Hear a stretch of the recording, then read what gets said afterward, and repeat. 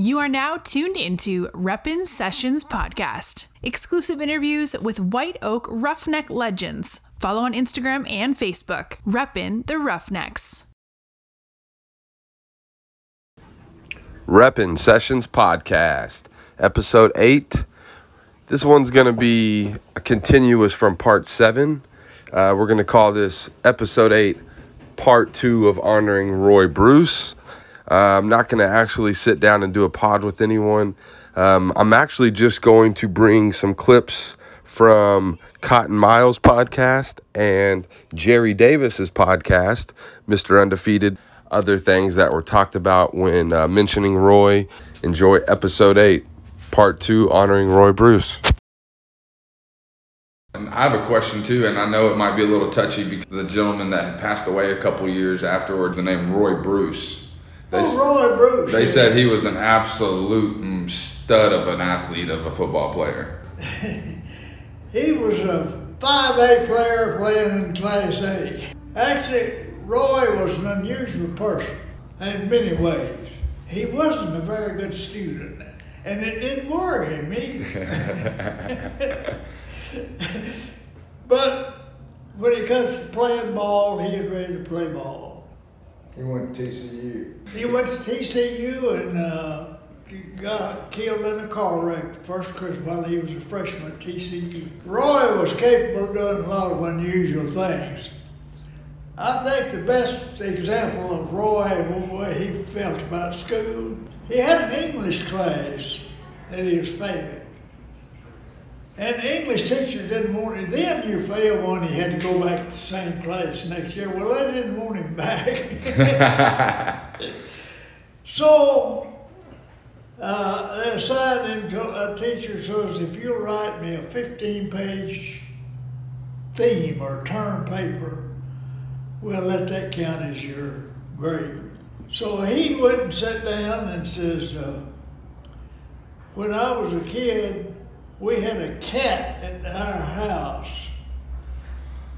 And that cat got lost, so I got out on the back porch and called, kitty, kitty, kitty, kitty, kitty. It's supposed to write 1,500 words. 1,500 words.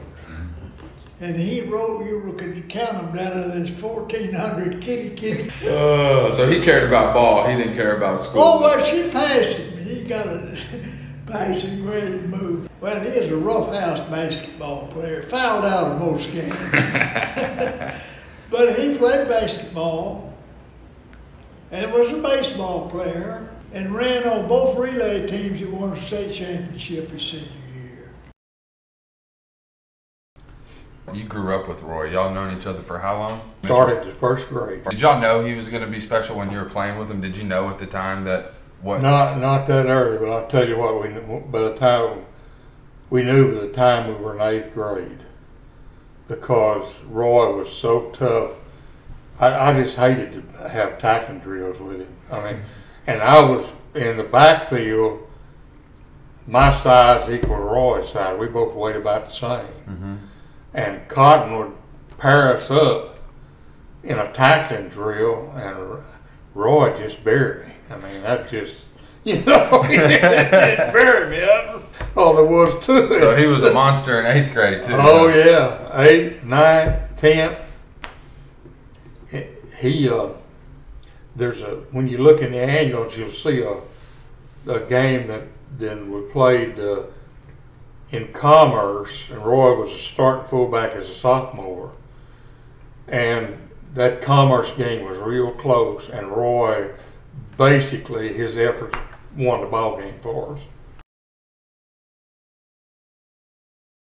How was he, like, personality-wise? Was he quiet? No. Had fun. Yeah? Big fun. He was mischievous. Roy, I was a little old kid, but and I've looked back some of this stuff too, and this is 1957. Yeah, 57. Mm-hmm. I mean, he was 6'1", 210, and ran a 9, 800. I mean, he was a I mean, that's a big man today. That's the best story about Roy Bruce. This is one that always comes to my mind first. We were playing and we were undefeated. And it was getting late in October. The season was about over, and we played Mineola, who was undefeated. So naturally, the big game in East Texas that week was White Oak, Mineola. We played in Mineola.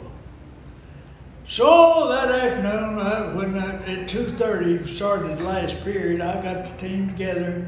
Says, now you can go home and eat, but eat light. Be careful what you eat. What you eat is going to make a lot of difference. And rest a while if you can. We'll be back up here at 5 o'clock. And we'll go to Mineola. So we went to Mineola. And it was a game just like they thought. We scored, they scored. Rocked along there into the fourth quarter, we was ahead by 1 point. And right at the end of the game, it was hot, it was a hot day.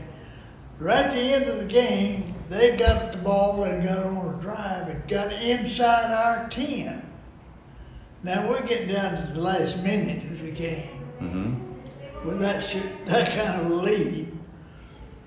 Well, they ran the ball, Bruce made a tackle. They ran it again, Bruce made the tackle. Long story short, they ran 4 plays and got to the 1 yard line.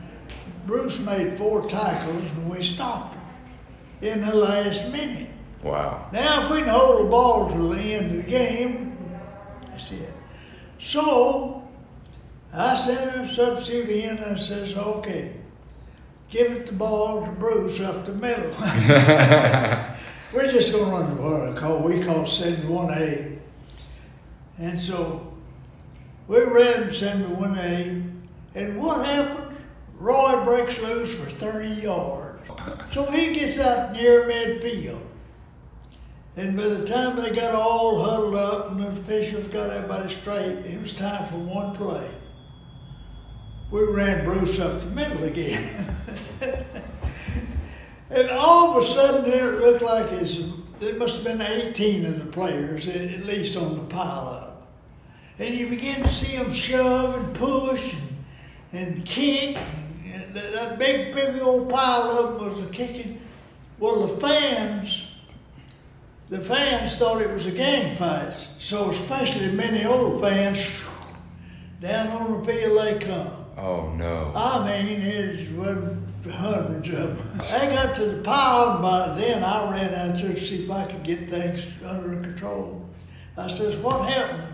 And says, Roy vomited on all of them.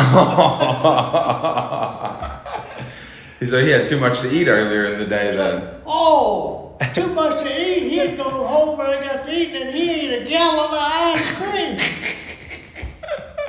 And it lasted till the last play of the game. Well, we got through pushing, shoving. Might have been a lick or two past, but I got all the players. Had to go up to Mineola and to leave the field. They had hedges all around it, but they had an opening in there like a gate. Boy, we went through that gate and went to the dressing room. And as soon as I got all the players in the dressing room, we locked the door. Well, they showered and played around with. We'd won the game, and everybody was happy. And when we got through with that, it was after 10 o'clock. We got back to the door and opened it, and there must have been 200 Mineola people between us and our bus. I said, woo, we're not going out into that. So I went in the office and called the highway patrol. I says, this Coach Miles over here at the stadium, and we need a little help. What's the matter? And I said, well, there's a lot of people trying to avoid us getting back to our bus. He said, well, Coach, I'm sorry, but that's private property. We can't do anything about it. Oh, yeah, he didn't want to help, huh? Yeah. And we were about an hour and a half later before we could get back to our bus.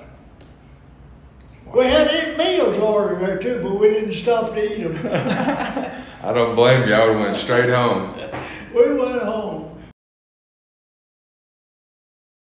Didn't you tell me that Phil McFarland threw a real good block on a touchdown run? He did. He and Ronnie Adams. Ronnie Adams was the guard and Phil was the tackle.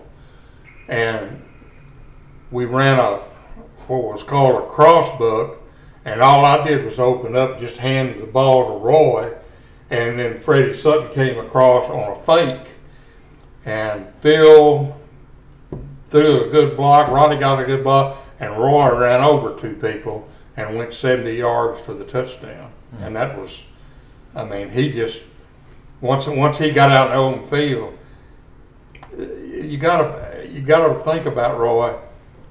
He was at normal weight. He was 195 pounds, and he could run a 10 flat 100-yard dash. I mean, that was. In fact, our backfield the senior year, I ran a 10-4, Roy ran a 10 flat, Freddie Sutton ran a 10 flat, and Matt Griffin ran a 10-2. It was, and the article that they put in the newspaper, that White Oak has the fastest backfield in the state of Texas.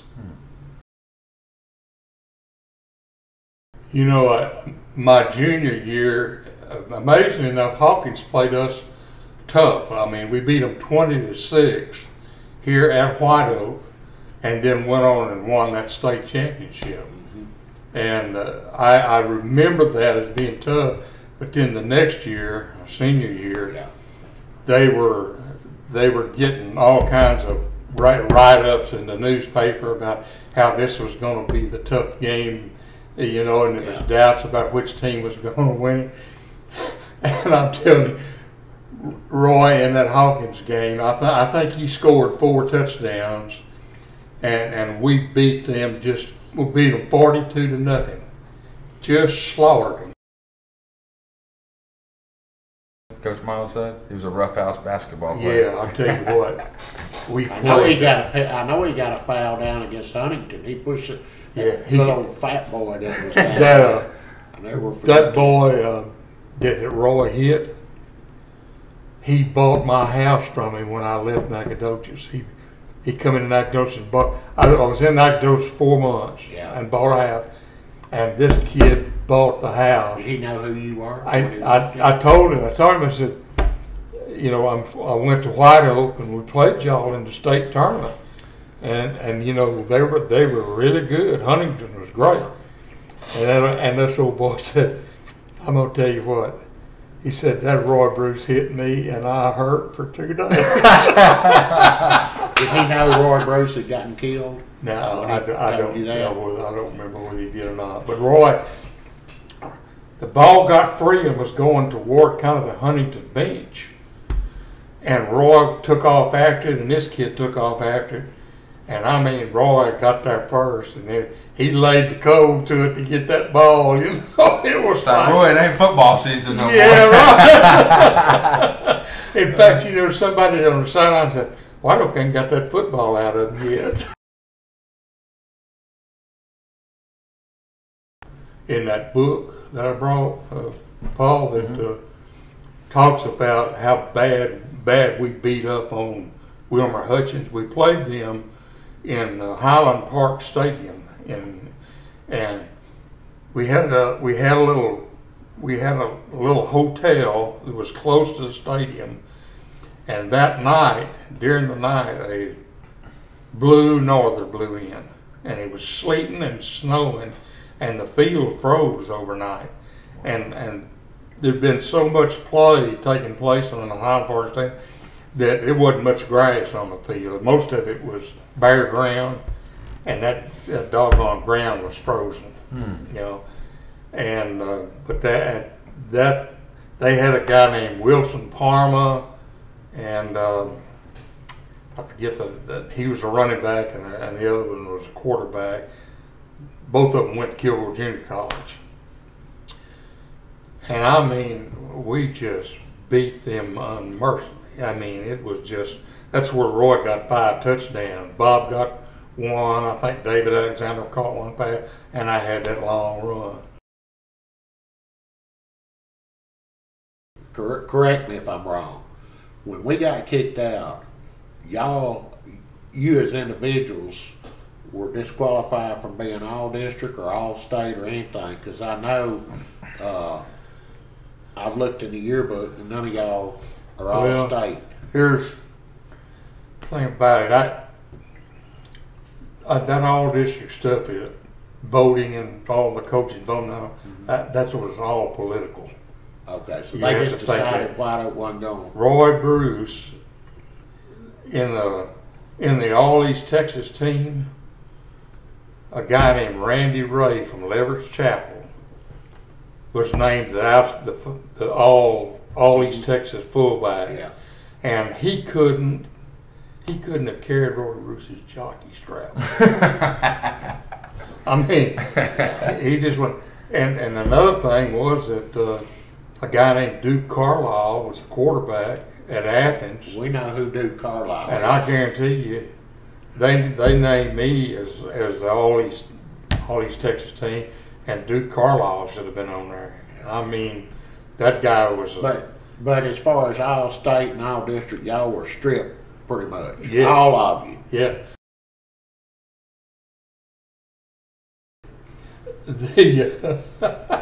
This is another one that's funny. This is a funny one. I mean, funny. Roy had to go because his grades were so low in high school. He had to go in order to get TCU. He had to go take an exam, an entrance exam type thing, and he went and took that entrance exam. And I went with him, and he came out and they had graded the exam, and they had told him that he'd enter on probation. Now, Roy didn't know what that meant. Roy thought they was going to put him in jail. We went by Cotton's house, and he told Cotton that he'd made it, made enough from scoring. But he said, they're going to put me on probation. What does that mean? You know? Did Cotton start laughing? Right, yeah. Yeah, Cotton mentioned that Roy was not the best of a student. Oh, no. He just wanted to have a good time. He just going to have fun. You know, he had no 49 Chevrolet pickup truck. And the thing wouldn't start. I mean, he couldn't get some. So to get it started every day, up at, his house was up on a hill. Yeah. He'd throw it up in neutral, and we'd both start running along beside it, pushing it, getting the speed up, and then we'd jump up and he'd pull it in gear and let out on the clutch, and it'd start. You'd have to park it over here at the school. You know, to probably go down that hill by the tennis court. That's right. That's exactly where we did it. Oh, boy.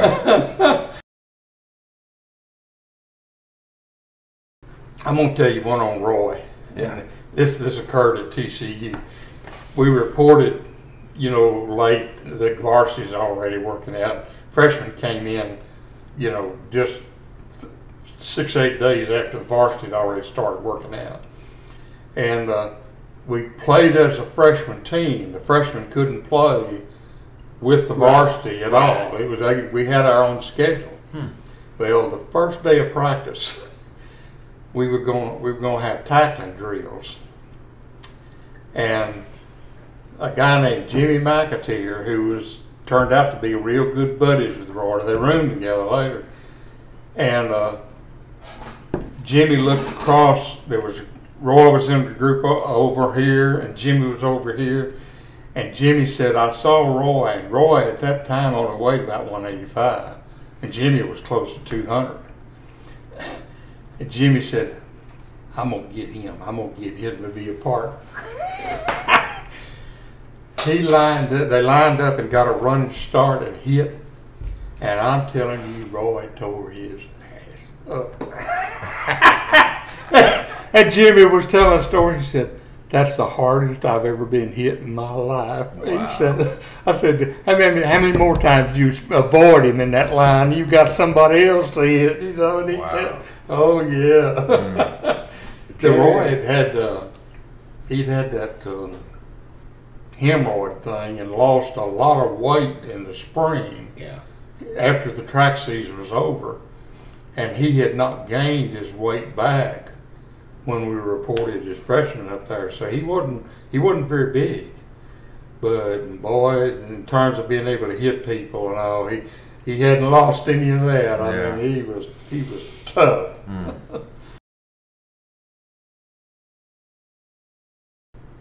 Where were you when you found out Roy Bruce had died in an automobile accident? My wife's father had a service station right there on Highway 80 in downtown Longview, and she and I pulled up into the driveway, and her daddy came walking to us and said, I just heard that Roy Bruce got killed last night. And we couldn't believe it, and he turned around and called Welch Funeral Home to verify, and the Welch Funeral Home verified that he was killed. You know, that happened on a Christmas Eve. He'd gone to a Christmas party, and was coming home, and it was just right down the hill, 150, 200 yards right down from where he lived, where he hit that tree. Yeah. I'm going to say this, for several years, nobody wore number 22 in White Oak. Really? Even after I got out of high school, which I got out of high school in 1971. You can say 12, 13, I think even on through the 70s, I don't think anybody wore 22. And then all of a sudden, it pops up. Speaking of 22, you're going to start a campaign. Speaking of 22, we are definitely starting a campaign. I've already mentioned it on the Reppin' the Roughnecks Instagram page. Me and James are set on getting this man's jersey retired. Still holds the record in White Oak for rushing, and just the athlete he was. Everything that everyone's told us about Roy. Yeah. It's just, I think it's definitely important for that to happen. Obviously, me doing all this, learning the history of White Oak, hearing all the stories of Roy Bruce, still leads White Oak in the all-time rushing record. We have a plan, and we want to get his number retired. 22 has not been retired in White Oak yet. Oh, really? Yes, sir. James said after Roy died, nobody wore the number for many years. But we definitely want to get his number retired. Oh, I think it ought to be. And that was the next question I was about to ask. How do you feel about that? About Roy Bruce? Mm-hmm. Oh, I think it'd be very appropriate. Absolutely. And there we have it. So you heard it from Mr. Cotton Miles. Roll, Roughnecks, roll.